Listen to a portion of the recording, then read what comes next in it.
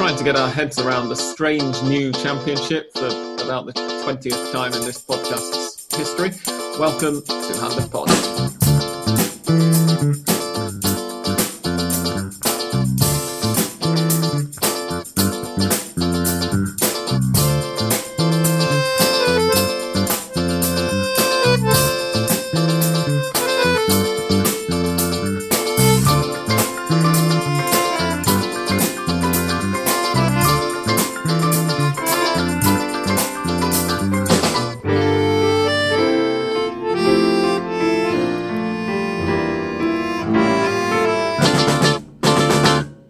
Ladies and gentlemen, boys and girls, welcome to episode 383 of Hand of Pod. I'm Sam Kelly, and I'm joined, as usual in this lockdown period, by the wonders of the internet, by Andres Bruckner. Hello, welcome. English Dan, Daniel Edwards. Hello, and welcome. Tony.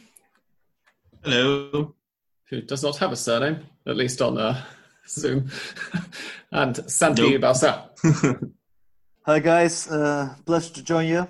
Welcome back, chaps. First of all, an apology to our listeners. We did not record last week. That was because I had a bit of work on at the start of the week, and by the time I realised it was already Thursday evening and didn't make much sense to record on Friday while there were games going on.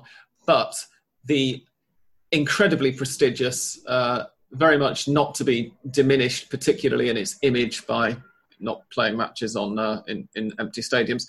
Copa de la Liga Profesional de Football. I hope I've got all the words in the right order there, because we're still getting used to this. Yes, I have. Excellent. Has begun. It kicked off on Friday, and that means, of course, that I've got some results to tell you, and those are Gimnasia y Esgrima La Plata 3, Patronato 0 on Diego Maradona's birthday, and Talleres 3, Newell's Old Boys 1. On Saturday, the games were Aldosivi 0, Estudiantes de La Plata 0, Vélez Sarsfield 1, Huracán 1, Argentinos Juniors 0, San Lorenzo 0, and Lanús 1, Boca Juniors 2.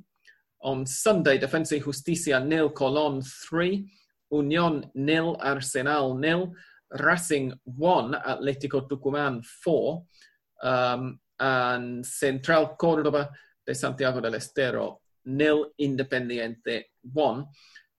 On Monday, Rosario Central got a 2-1 win at home to Godoy Cruz. And on Tuesday, in a match that was delayed due to reasons that we'll mention in just a minute, I imagine, River Plate were defeated at home in Independiente Stadium, 3-1 by Banfield. We'll begin with the reason for that delay to River versus Banfield. This was, I can't remember whether we mentioned it a couple of weeks ago, but certainly somebody, I think Liam Kelly, asked at some point where River were planning to play home games.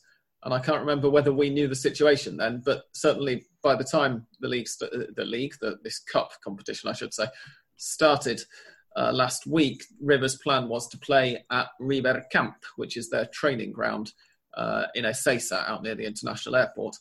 The president of the AFA, Claudio Tapia, visited on, I feel like I want to say Wednesday or Thursday last week, but it might have been Friday, and said, yep, this all looks great, everything's fine. They've got a pitch there which matches the, I don't know whether it matches the one that they've had torn up or whether it matches the one that they're getting put in, or whether they're effectively the same pitch at the Monumental while the remodeling's going on. So they from the point of view of a playing surface, they were fine. The president of the AFA said it was all okay. And then on Saturday, I think it was, the day before the match, the organisers of the competition said, no, you can't do this. We've got to play in stadiums. We can't have the competition's reputation and image tarnished by playing in training grounds, even though it was good enough for the Spanish league with Real Madrid's training ground when they restarted after lockdown. And so River had to scramble around and were given a couple of days grace in the end, to cut a rather long and tedious story short, to find permission to play at Independiente's ground instead. So presumably that's where they'll be playing their home matches going forward. to use an office phrase that I don't particularly like, but there we go, I just did. Other matches, though, guys, main talking points from the weekend, other than the prestigiousness of the Copa de la Liga Profesional? I think that the fact that Colón and Gimnasia had won, I think explains this thing of the not relegated teams, because I think they will play, and I think they showed this, even when it was only one round, some like a different approach to play these matches. So Colón and Gimnasia both beat 3-0. So I think it's, even when, I don't think they will finally end in a position to fight for the title, but I think it explains this idea of not to play with no relegations. Yeah, those were the two. I've forgotten how many teams there were supposed to be relegated, but certainly both of those teams were in the relegation zone when everything got cut, weren't they? Oh, I don't blame you if you don't remember. I don't blame you if you don't remember, Sam, because that number was constantly changing every now and then. Yeah, it was, wasn't it? Yeah. Right. But yeah, certainly they're going to be playing with some renewed hope and with a lot of pressure off, of course, because as you mentioned, Andres, there aren't going to be any relegations at the end of this, which makes sense given that it's a cup competition and not a league competition. I imagine we'll have to remind ourselves of that fact a few times in the next couple of weeks, but it is the AFA designated it as a cup, so the winners don't get to call themselves champions of Argentina. I'm sure that won't stop them from doing so, but they don't go down in the record books. Now, I must admit that I didn't see an awful lot of the games. I didn't catch either of the two on Friday night, which were the two that produced between them 7 goals. And I then had to wait really until Lanús versus Boca on Saturday before I saw anything approaching a decent match of football. And on Sunday it was fairly slim pickings as well. But Boca Lanús was, I suppose unsurprisingly, given the identities of the teams, I thought one of the best matches, if not the best match of the weekend. The sight for the Sand of God, right? Pepe Sands equaliser with his hands. Indeed. Pepe hand. Pepe hand, Sand of God, hand of Pod, hand of Pepe, whatever you want to go for. I'm happy with any of those definitions. I must admit, did I watch the game, or I think this is one I kind of had on in the background while people were screaming at me and I was doing other stuff, so I don't feel like I appreciated it that much, but yeah, that's all I've got to say about it really, because I can remember absolutely nothing about it. Yeah, there was a Teise, I think it was, wasn't it? Somebody shared the article on our WhatsApp group saying that Sand had become the oldest goal scorer in the history of Argentine football, which isn't true, because Gomito Gomez scored for Nueva Chicago in the second division when he was a couple of years older, just a year or two ago. But wasn't he older than Sand when he scored in top flight as well, or Sand did break that record? Well, in top flight competitions, if we call this one a top flight competition, even though it isn't the league because it's only open to teams who are in the first division, I think he has broken the record.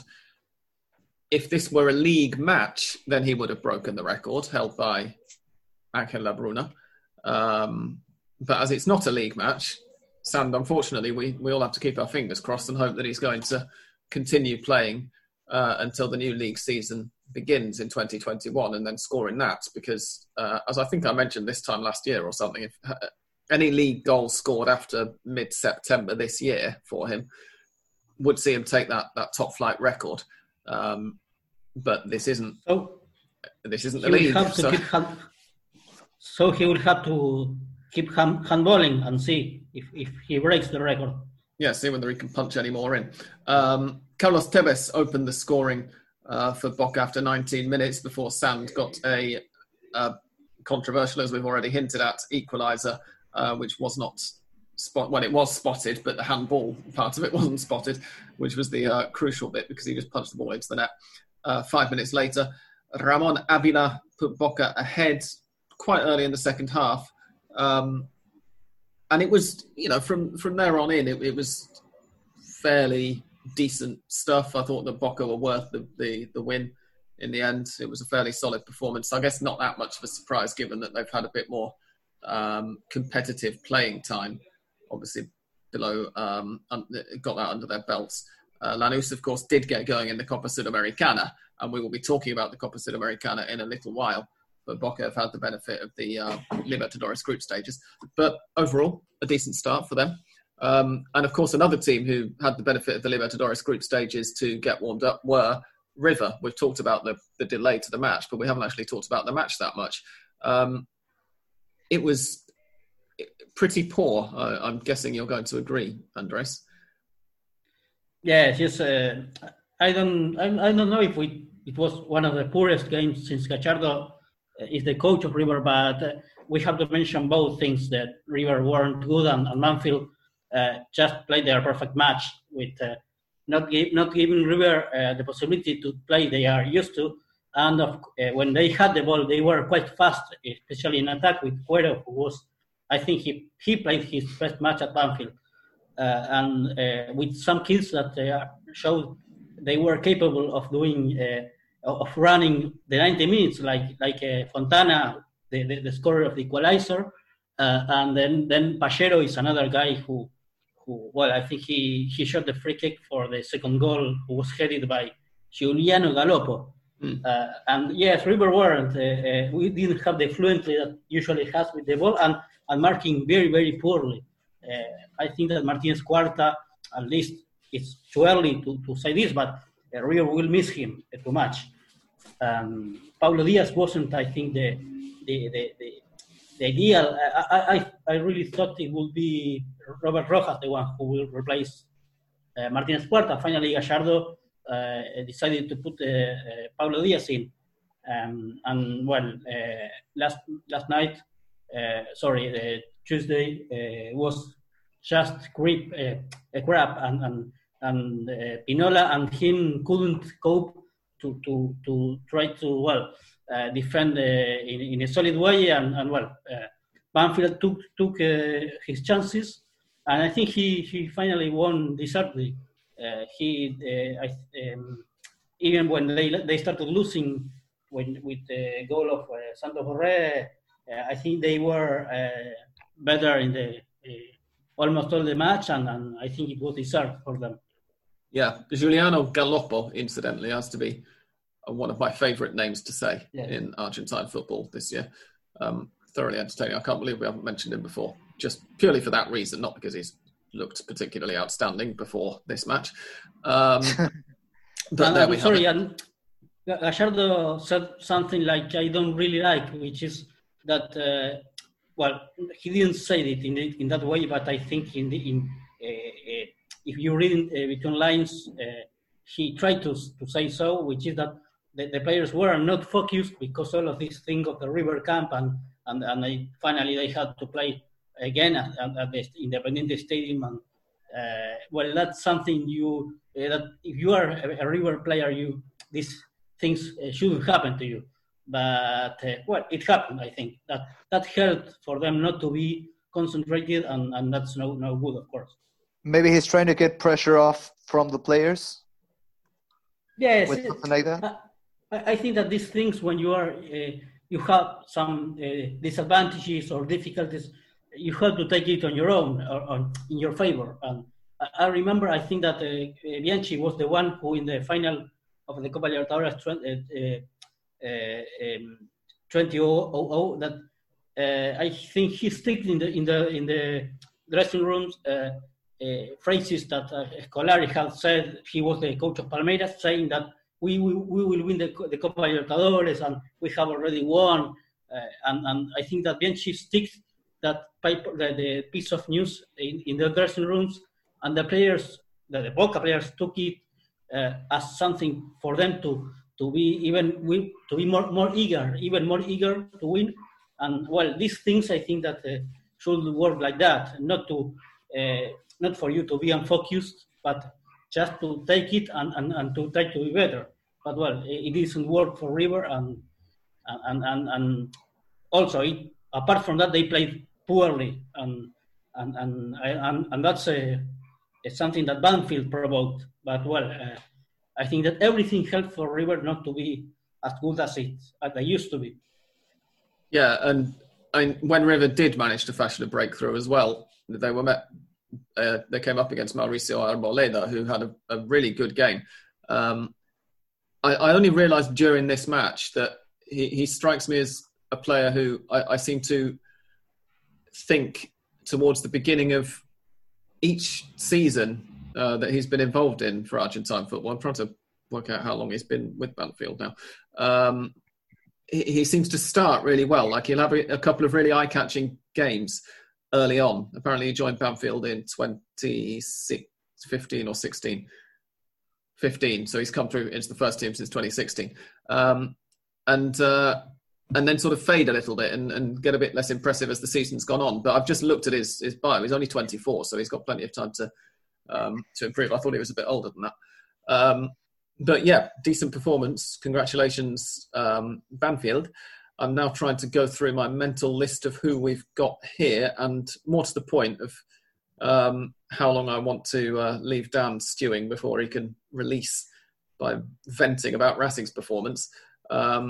So I think we're going to go to Santi next and ask him what he thought of Independiente's scintillating 1-0 win over Central Córdoba de Santiago del Estero. It was liquid football, wasn't it, Santi? Yeah. Johan Cruyff is smiling wherever he is at this moment as I talk because, let's not sugarcoat it anymore. It was one of the most dreadful and one of the most dreadful eyesores I've ever seen in a football pitch. To be honest, Independiente's squad was there was a lot of rotation in it because, of course, Independiente have their focus into the Copa Sudamericana matchup between them and Atlético Tucumán. Therefore, the starting lineup that went against Central Córdoba was mostly comprised of the Pibes, those that were demanded very vocally by the fans at the end of last year, if I remember clearly, and before Pusineri was appointed, in fact.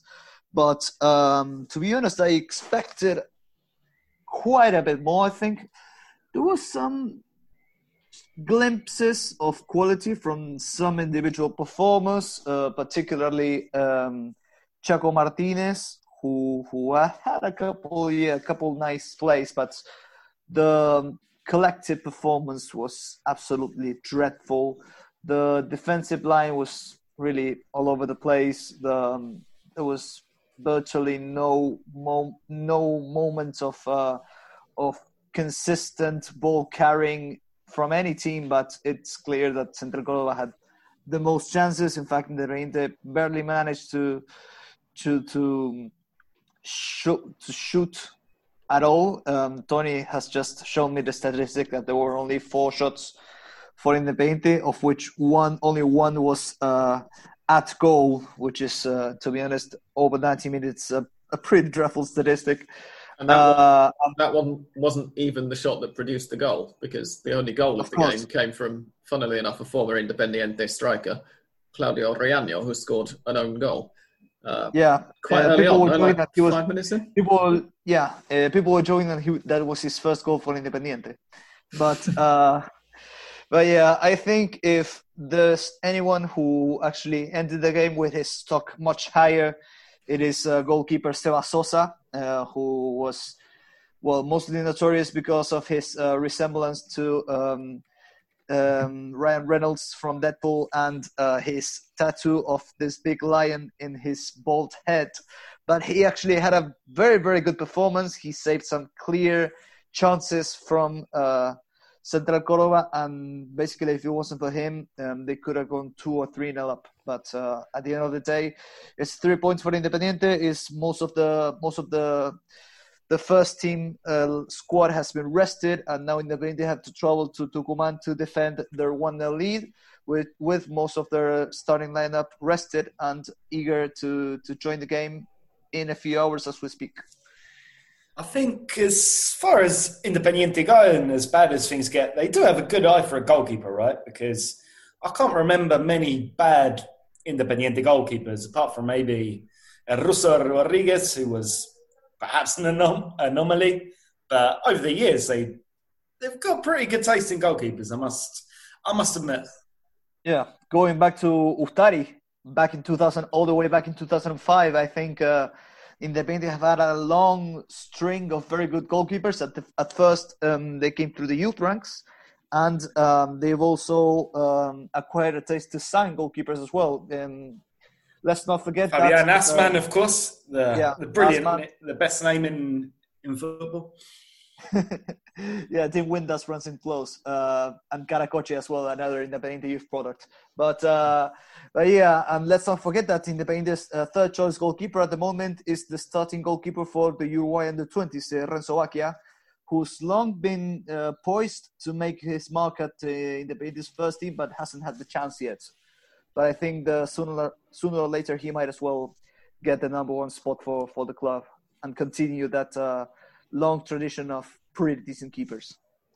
Yeah, I remember in the build-up to the 2010 World Cup, that Independiente had 3 goalkeepers who were all like being talked about, at least by different people, as potentially getting the third choice goalkeeper spot at the World Cup. Obviously, that was under Maradona's management, which throws a bit of a wild card into the. Yeah, actually, Gabriel ran eventual third choice keeper Diego Pozo pretty close. I remember he had a very good 2009-2010 season.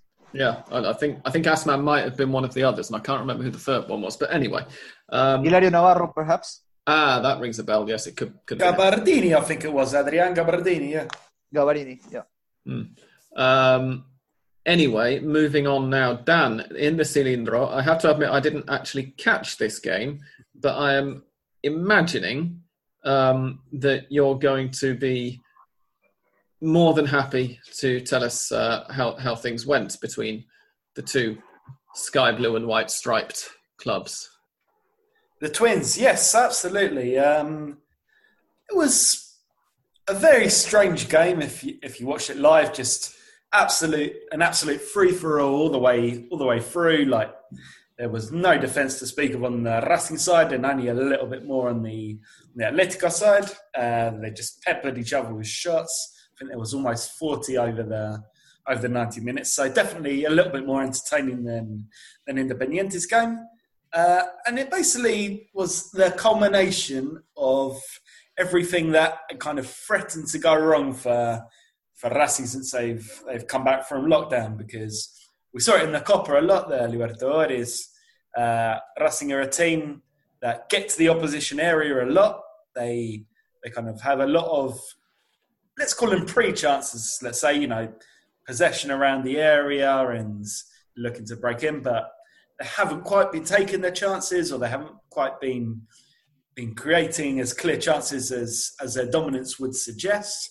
And at the other end, they've been giving the opposition chances to score on a regular basis. I think they got away with it in the Libertadores because Alianza Lima, Estudiantes de Mérida was shit, and Nacional weren't really that much better, so their mistakes weren't punished. But they absolutely were against Atletico, who also rested quite a few players because of their commitments in their Sudamericana.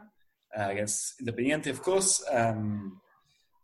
They even rested the venerable Christian Lucchetti to bring in a keeper who I've never heard of in my life, Tomás Marchiori. Yep. Who proceeded to pull off some fantastic saves and basically do what all Zielinski team keepers do when they come to El Cilindro. Zielinski's a guy who always does well in El Cilindro, except when he was Racing's coach, so it wasn't really much of a surprise to see him give us a torrid afternoon back on Sunday. And yeah, not really much more to say about it.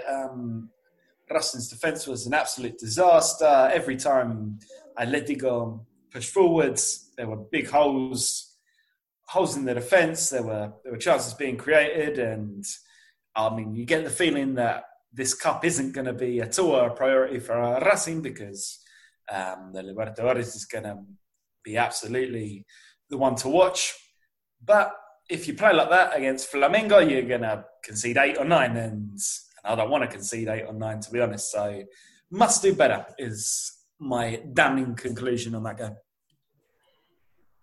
That sounds fair to me, and I'm not going to blame you for not having heard of Marchiori because he appears to be on loan at Atlético Tucumán from Gimnasia y Esgrima de Mendoza. Of course. Gimnasia y Esgrima de Mendoza is Marchiori. If SofaScore has got this right, then he's on loan at Atlético Tucumán until the end of next year, which is an interesting arrangement for a 25-year-old goalkeeper.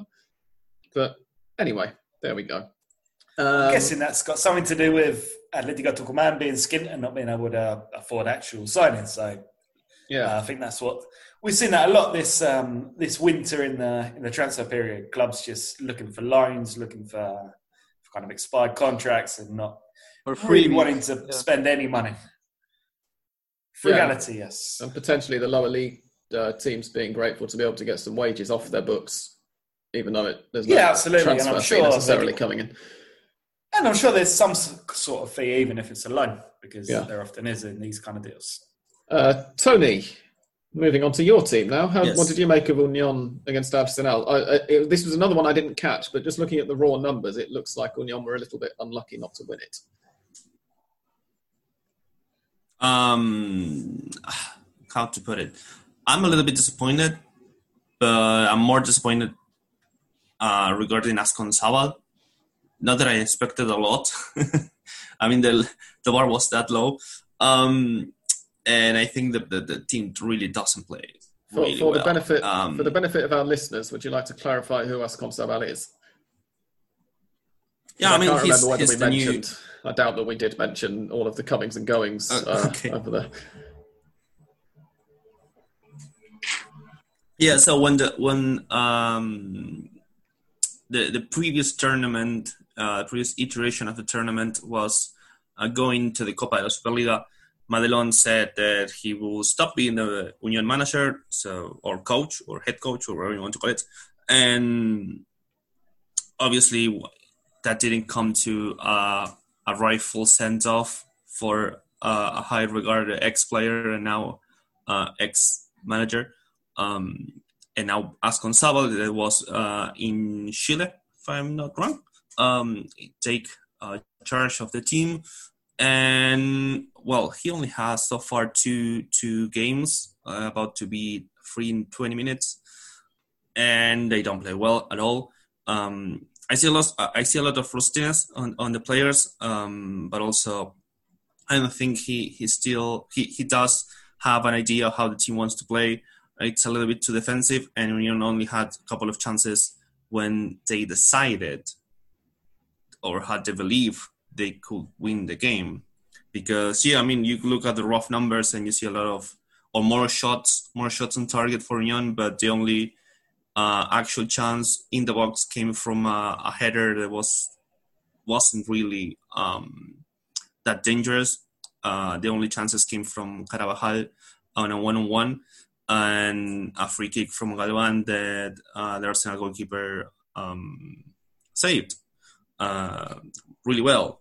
So made him the start of the game. But overall, I think the nil-nil was more or less justified. I didn't think that Union deserved to win.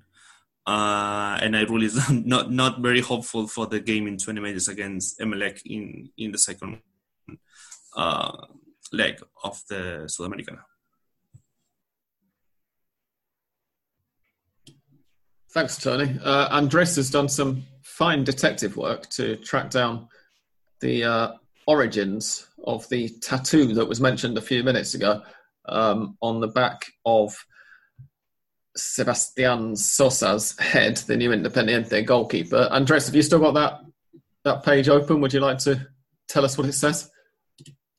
Yes, apparently it has to do with apparently the goal in Spanish. They say that when Sebastián Sosa had coronavirus and when he was ill, his hair just fell off. And after that, he decided to use his head as a tattoo holder, and well, that's why he decided.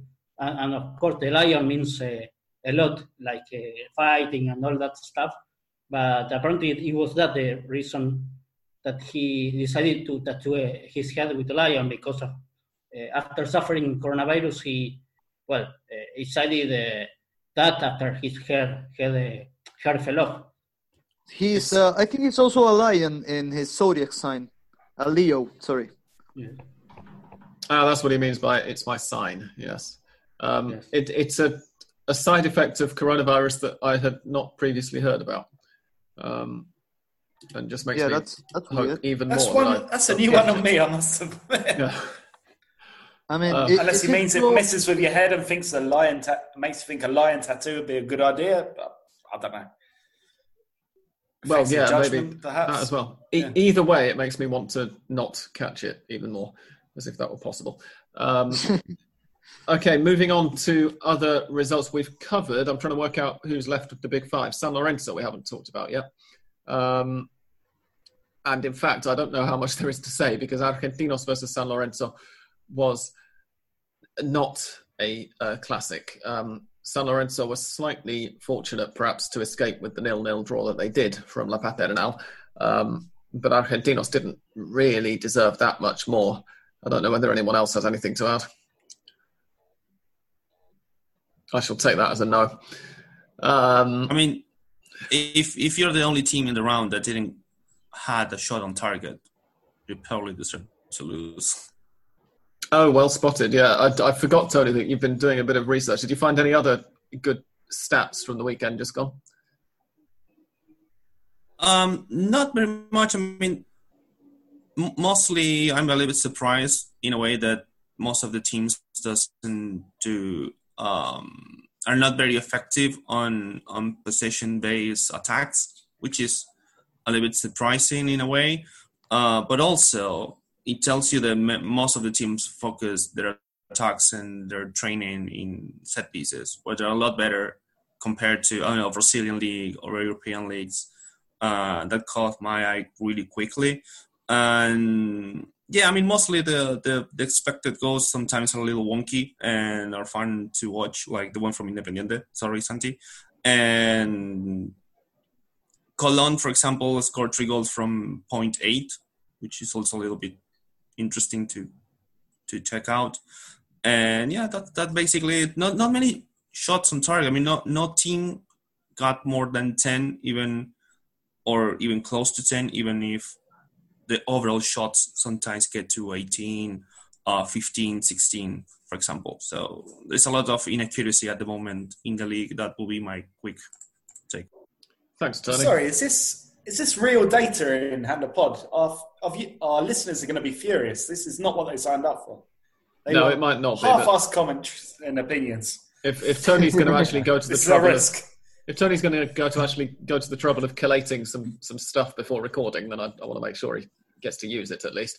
I'm joking, Sam. I can take some belts for myself, like hitting myself with a belt in punishment. Don't worry, Dan. Excellent. Good. That sounds like a fair compromise. I will not go through the group standings at the moment because there's no point, because everybody's only played one game. I'll perhaps do that after the second game next week. So for now, we will take a halftime break and take the opportunity to relieve ourselves and make ourselves comfortable again. And when we get back, we will talk about the Copa Sudamericana matches that have happened. Some of the ties have already been completed, and as Santi mentioned, 1 or 2 of them involving Argentine sides are going to be completed shortly after we record.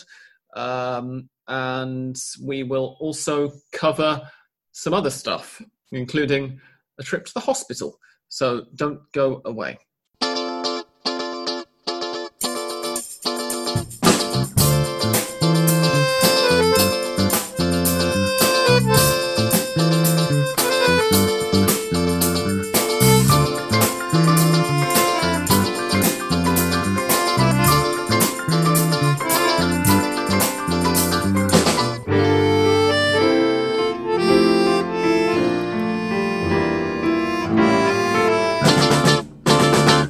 Okay, welcome back, everybody.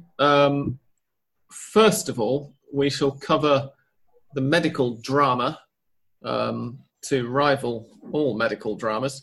Diego Maradona, just for a change, has gone into hospital. It's one of his favourite things to do when there's nothing else happening in his life. And has been reported as being okay now. Surgery's gone well. Am I right here? Yeah, apparently he was operated on due to a blood clot in his head. As far as the doctor, his personal doctor, who's finally named Leopoldo Luque after the 1978 World Cup winner, he told us he's fine. He told us apparently that he is about to be discharged, but he did tell us the same thing back when we didn't know that he had this blood clot, and then he surprised us immediately afterwards by telling us that he was needing what he said, like routine surgery from a blood clot. So to be completely honest, if he tells me he's fine, I can't quite believe him. But unless we know otherwise, apparently his Maradona's daughters have said the operation went well. So he should be discharged in the next couple of days, I assume. Just out of interest, Santi, when you say that his doctor is named after the 1978 World Cup winner, do you mean literally? It's not just a coincidence that they have that name, that is why his parents chose to name him Leopold? They share the same name. I don't think he was actually named after him. I just wanted to check, because we all found it very amusing when we found out, and that would have just made it even funnier. Sam, actually, I think you might be right about that, because he's 39 years old. So yeah, that's what I'm saying. He was born after the 1978 World Cup. Exactly. He's born after the 1978 World Cup and around the time of River's glorious, I think it was La Bruna's team, if I'm not wrong. So he might as well have been named after Leopoldo Luque. We'll have to find out who his parents support. Clearly, the most important of this story, the most important aspect. Oh yeah, no, but I'm disappointed in the state of Argentine football journalism. If nobody has thought to ask him. How many 39-year-olds do you know that are called Leopoldo? After all, indeed, a couple. Yeah. Anyway, it's better Leopoldo than Jacinto, I think. But true, very true. Yeah. So to give a little bit of background on this, Maradona turned 60 last Friday. Gimnasia also played on Friday. They kicked off the Copa Liga Profesional. They had a big birthday party, within the constraints of lockdown and whatnot, prepared for Diego at Gimnasia Stadium. Chiquitapia was there. Marcelo Tinelli, the new league president, was there. He kind of shuffled on. He could barely walk. He was helped, by two of his aides to even get out on the pitch. It was all kind of fairly upsetting to watch. He didn't seem to have much idea what was going on, and he was then taken out of the stadium before the game kicked off. He didn't stay to watch Gimnasia win 3-0.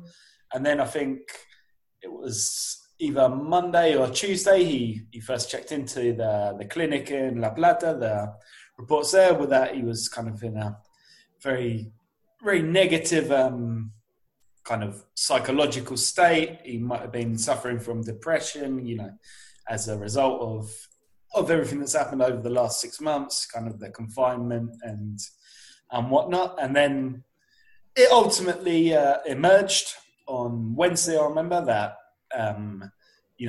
in the course of these the medical tests he'd undergone in the clinic, they found this blood clot on his brain, and he was going straight into surgery. He was taken from La Plata to Olivos, so kind of from the very, very southern edge of the Buenos Aires La Plata conglomeration to the northern side.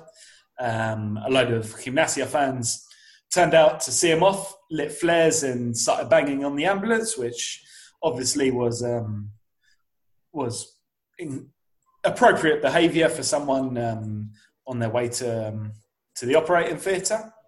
And I'm guessing, obviously it's a serious operation, you got to do it, but when they say routine, it would be in the sense that, it's something that they detected in the course of their exams and not something that had to be carried out as a matter of urgency because he collapsed or because he was on death's door, if that makes sense. That's how I understood when Luque is doctor said routine. All indications suggest that he came through it all right. He's making a recovery. I don't think we should be expecting him back on the bench for Gimnasia anytime soon. And kind of in the background, in the meantime, new conflict new, very much in inverted commas, has sprung up between Maradona's family, his daughters, and his inner circle, as people like to say. Basically, his daughter saying that guys like Matias Morla, who's Maradona's agent and lawyer, and a couple of the other guys, whenever you see Maradona, he's always got 3 or 4 hangers on around him. They're basically taking advantage of him. They're pushing him to do things like what he had to do on Friday at the Gimnasia game, where he turned up, wearing a YPF, the state petroleum company shirt for a bit of advertising, and he clearly wasn't in a fit state to be making public appearances. I think Dalma Maradona, the phrase she used was bloodsuckers. So that's something that's going to rumble for a few weeks now while Maradona continues his recovery, and pretty much to ensure that even if we don't see him, he will in fact remain in the public eye. I think we can all hope he makes a rapid recovery and that he just takes fucking care of himself because, obviously only knowing what I've heard from the outside, it does seem that he could do with someone to just say, look, just take it easy, mate. You're not in the best of health and it's, just stay in bed and drink tea. Yeah, there was also a little bit of fuss about the way his family were coming to visit him in hospital and just coming in and out as if there was not a pandemic going on. Yeah. But that's something that I guess they can get away with because they're the closest thing Argentina has to royalty. Apart from Queen Maxima of the Netherlands, who is actual royalty, obviously. But yeah, and there was a bit of fuss as well about apparent rumours that they were going to ask for Maradona's power of attorney which would kind of imply that he's not in his right mind, he hasn't got all his faculties, and they came out and denied that afterwards, saying, now this is another piece of bullshit which has been made up by the media, who also love to suck Maradona's blood and get every single Maradona story they can out of him. So yeah, as I say, a lot of sides to this, and not something that paints many people in a particularly positive light. Not Maradona, not his inner circle, or really the press from how they've been covering it. No, indeed. We shall move on to the Sudamericana. I'm not going to read out the results of every single match that's been played since we last recorded, because we'd be here for a very, very long time indeed. But I will read out the results of the ones that involve Argentine sides. Those were, first of all, last week. I've got that right, haven't I? Yes. Last week, the first legs, Sportivo Luqueño 1, Defensa y Justicia 2, Lanús 3, Sao Paulo 2, Vélez Sarsfield 0, Peñarol 0, Unión 0, Emelec 1, Independiente 1, Atlético Tucumán 0 in the all-Argentine tie. That was it in the first legs, I think. It's a bit hard to tell the way that this app is laying things out, but I think that's all of them. And then in the second legs, Defensa y Justicia 1, Sportivo Luqueño 1, which means that Defensa y Justicia go through 3-2 on aggregate. Sao Paulo 4, Lanús 3. This one we do just want to take a minute about, because Lanús's third goal came from Nicolás Orsini 3 minutes into stoppage time. after Lanús had been thoroughly under the cosh for the whole second half. And of course, what it did was it made the aggregate score 6-6 and meant that Lanús went through on away goals. And it also made me rather smug, because you might remember, if you listened to our episode of 2 weeks ago, Pod 382, that I was mocking the Fox Sports commentators for suggesting that São Paulo would be favourites for the Copa Sudamericana because they were pretty crap in the Libertadores group stage. And sure enough, they've gone out, admittedly by a very, very narrow margin, but they've gone out of the Sudamericana at the first time of asking. Particularly heartbreaking for São Paulo, though, because the 2 goals to put them 4-2 ahead and 6-5 ahead on aggregate came in the 87th and 89th minutes. So they really thought that they had the tie won at that point. And then up popped Orsini to lose it for, or to win it for Lanús, I should say, not really to lose it for them. Peñarol versus Vélez Sarsfield was scarcely less dramatic, because there were 2 goals in stoppage time, 1 for each side. Thiago Almada scored a penalty after 93 minutes, and Cristian Rodriguez scored a penalty after 96 minutes. And Fabian Estochanov was then sent off from the bench. That meant that Vélez went through 1-1, went through on away goals after a 1-1 aggregate draw. Right now, I've just seen that Unión are currently leading after 24 minutes away to Emelec. The first leg of that one having finished 1-0 to Emelec. So that's 1-1 on aggregate at the moment. I'll let you know later how it finishes. And then the other score that you'll hear at the very end of the podcast after the theme music, if you hang around for long enough, is Atlético Tucumán versus Independiente. I'll let you know how that one turns out as well. Anything to add regarding the matches themselves last week or this week, gents? It's incredible to think that we still have a game that includes Fabian Stoyanov and Cebolla Rodriguez in 2020. Yeah, amazing. They're both getting on a bit, at least, aren't they? Actually, I've just realised I can look them up because I've got them here on the app. Cristian Rodriguez is now 35 years old. He's just turned 35. He's there or thereabouts. Estochanov is 38. Yeah. So he is really going some. He's been back in Uruguay for quite a while now. So yeah, there we go. So that's the situation with the Sudamericana. What we do already know is that in the 8ths of final, or the last 16, as normal people call them, Defensa y Justicia will play Vasco da Gama, Lanús will play Bolívar, Vélez Sarsfield will play Deportivo Cali. Those are the 6 ties. That's not just the ones that we know about with the Argentine ties. That's all of the ties that we know so far.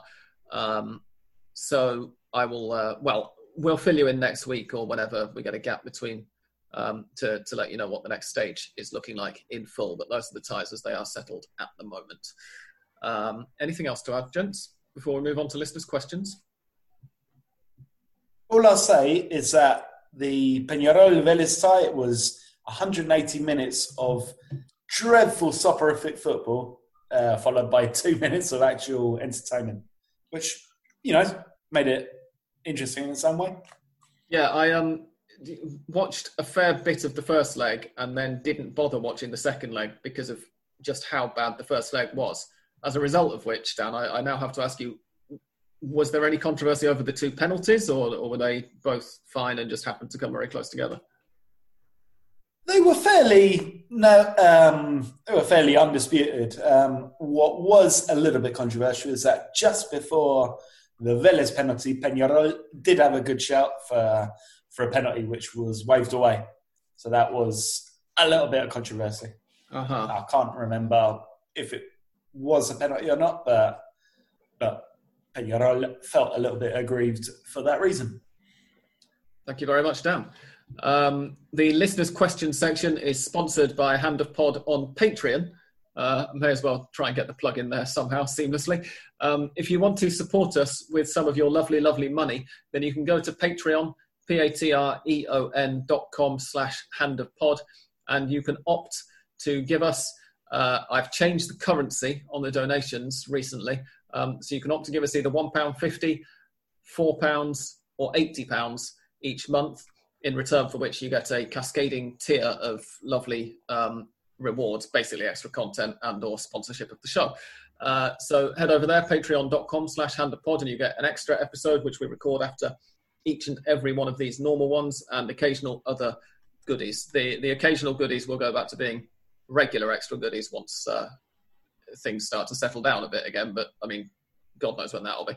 So we'll see. It seems more before that we think of, because apparently tomorrow they're going to be announced that football, theaters, and whatnot is going to be back in the city. So, interesting. Beside football, yes. Thank God for that. My belly can't expand any further. Have they officially let public transport back yet now, by the way, or is it just that everybody's ignoring the regulations on that one? I chose option B. Yeah, that's the impression I got. Just if they're going to allow the theatres to open up again, then presumably they're going to have to do something about actually legitimately allowing people to get to the theatres if they don't have cars. But anyway, on to listeners' questions. Jason Longshaw says, what was your biggest surprise in week 1 of the Copa Liga Profesional de Football? I think, River. Yeah, I'm going to go for River. Given what Dan mentioned about how the Racing performance and result to an extent was already written before the event. It was obviously it was going to happen to them at some point. I would probably go for River. Although I did find it interesting. I can't remember who said it earlier now. I think it was Santi mentioned that there's been, or it might have been Tony, mentioned there's been a clear focus by the teams on set pieces. And Banfield's was it their first 2 goals or was it the first and third? Came from set pieces, which has been River's notable weak point for really a couple of years. And they haven't seemed to do anything over lockdown to sort it out. The third goal was all by River. The Pinola and Paulo Diaz doing the impossible things in order for Banfield to score. Of course, yeah, that was the comical own goal at the end of a fairly decent counter-attack for Banfield, wasn't it? So I think we'd all agree that it was that one. On that topic, ex-perfect Tommy asks, how on earth did River lose to Banfield? I think I'll probably just explain that one, actually, combined with that comical third goal. El Bastardo, who says, to spare you my new name, keep calling me Little Bird if you want, says, am I the only one that finds it weird that River are rumoured to be thinking of renting Platense's stadium, given that River have a friendly relationship with Defensores de Belgrano? I had assumed that Defe were the first choice in the second tier. Yeah, that's Andres, anybody else want I to... think it's only... I didn't hear anything of that, but it was when River wasn't allowed to play in the River camp. Of course, there were a lot of stadiums that they even offered, of course, because of the money. Huracán was said, Vélez also, but Defensores de Belgrano and Platense, I think they were not an option because Gallardo was quite happy with the conditions of the pitch at the Independiente Stadium, and they had already played there. So I think they decided to play there, and I don't know whether for the rest of the matches for Liga Profesional, for the Copa de la Liga Profesional, they will play, but I don't think Platense or Defensores de Belgrano are an option, really. Okay, we'll have to wait and see. Jamie says, Newell's have just released their 5th official shirt of 2020. Do other clubs in Argentina do this, or is it only La Lepra who choose to follow this? Admittedly rather successful because they all sell out economic policy. Certainly, we do tend to get a lot of shirt releases here. And the thing that I always notice, I don't count necessarily how many there are, but they're all staggered. So you don't get like just the different versions of the first shirt and the change shirt and the third shirt all released at the beginning of the season. They'll be released at various points during the year, which is really, it gets quite confusing when you start to sit down and go, right, so what was, Banfield's shirt collection for the 2014-15 season? That wasn't a thing, was it? The 2015 season. And it changes part of the way through, so it's quite difficult to work out what the current model is at any one point.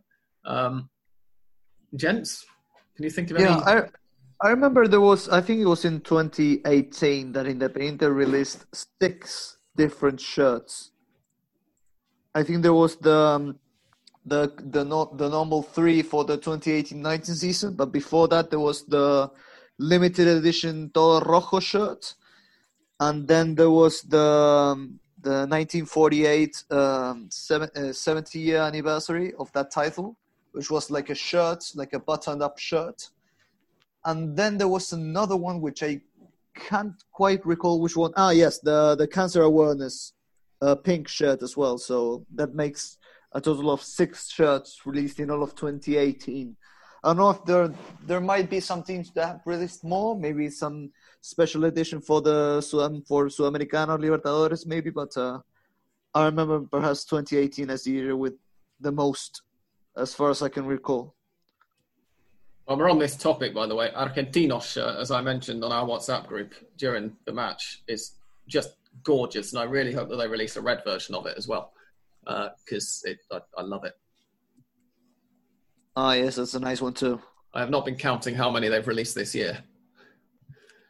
Liam Kelly says, that's a reply to whoever it was who asked how River managed to lose. River's enemy has been defending set pieces. Javier Pinola had a nightmare against Mauricio Cuero. Banfield deserved the win. That's it. Those are all the listeners' questions we've had. So I think that all that remains now is for me to tell you exactly what's going to happen in the Copa de la Liga Profesional de Fútbol this coming weekend. It is after, God, how many months? 8? After 8 months, it's the return of Mystic Sam. I can't believe it. Whoa. This is history in the making.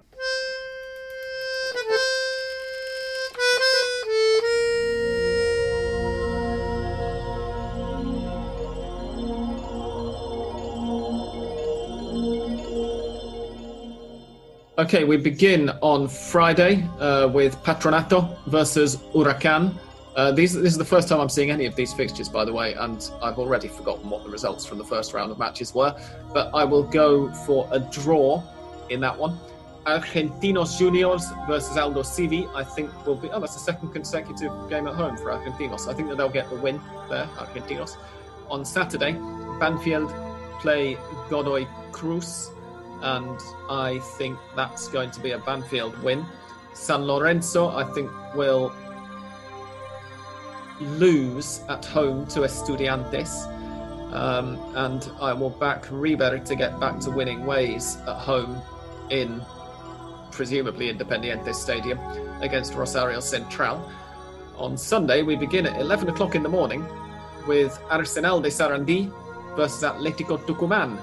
I think Atlético Tucumán will win that one. Gimnasia versus Vélez, I think, is going to end in a Vélez victory. Unión versus Racing.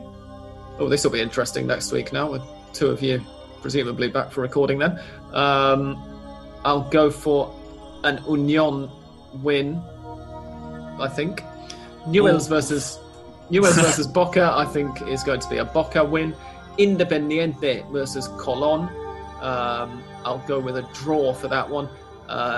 These last three are on Monday, by the way. Talleres versus Lanús, I'll go for a Lanús win. And Central Córdoba versus Defensa y Justicia, I'm going for a draw. I think Defensa might come up short away from home. Other than Unión Racing, which of course pits Tony's team against Dan's team, which other fixtures are really standing out to you this weekend, Jones? Talleres Lanús, I think every match of that group will be interesting. Yeah, that's in Group 4, which the other two teams in that are Newell's and Boca. I would agree there. I think the Newell's Boca has some good potential, given that Newell's really need a win after getting hammered by Talleres on the opening day of the Cup. And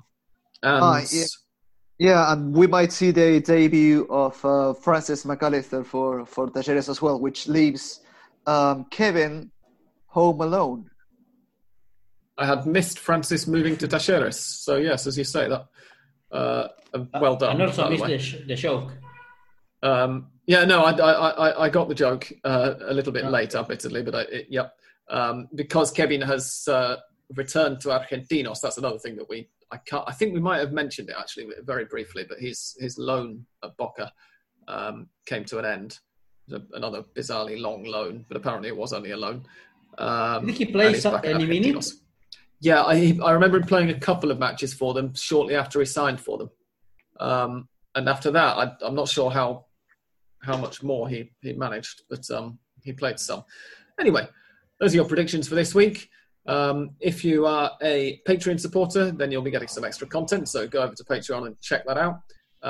For now, it's thank you and goodbye from Santi, Bye, guys. from Andres, Thank you. Goodbye. from English Dan, Goodbye. and from Tony. Goodbye. Oh, and me. I've done that twice in a row now. I forget to say thank you and goodbye from myself and from me. Thank you and goodbye.